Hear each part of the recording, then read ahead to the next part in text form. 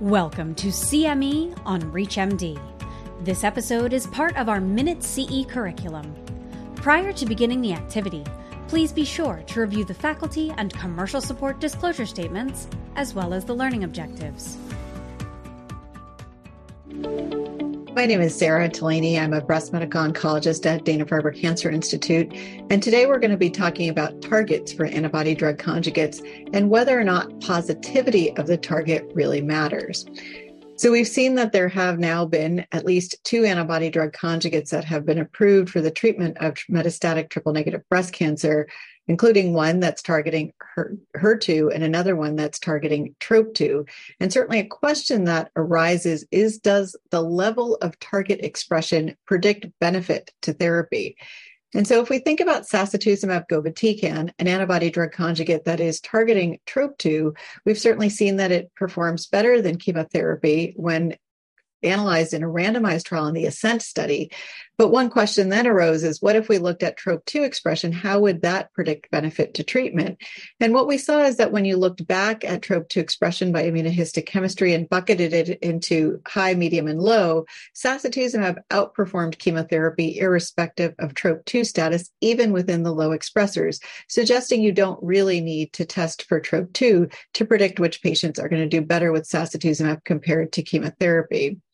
We saw this also in TROPiCS-02 in the hormone receptor positive setting, where similarly, even in the very low TROP2 expressors, sacituzumab outperformed chemotherapy.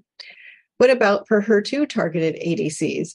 We also know that testing for HER2 and establishing HER2 low status is a little bit complicated. We've defined HER2 low to be IHC 1+ or 2+ and not FISH amplified, but it has been challenging for pathologists to discern 1+ versus IHC 0, which is really quite critical for us to understand which patients are benefiting from treatment.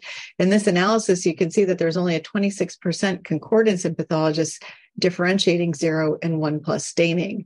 I think the other challenge that we face is, does target expression even matter when thinking about benefits to T-DXd?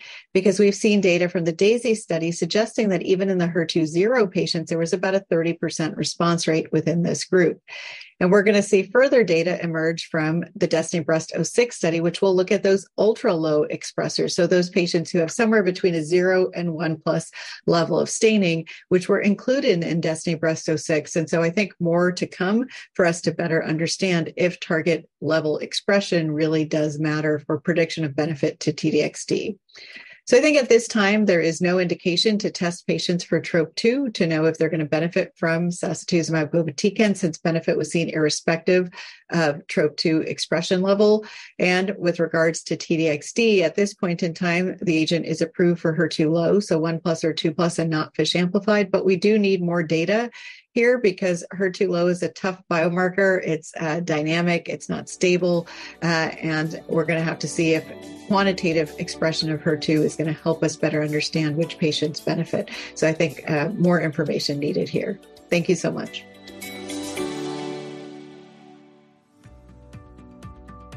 You've been listening to CME on ReachMD. This activity is jointly provided by Global Learning Collaborative, GLC, and Total CME LLC, and is part of our Minute CE curriculum. To receive your free CME credit or to download this activity, go to reachmd.com/CME. Thank you for listening.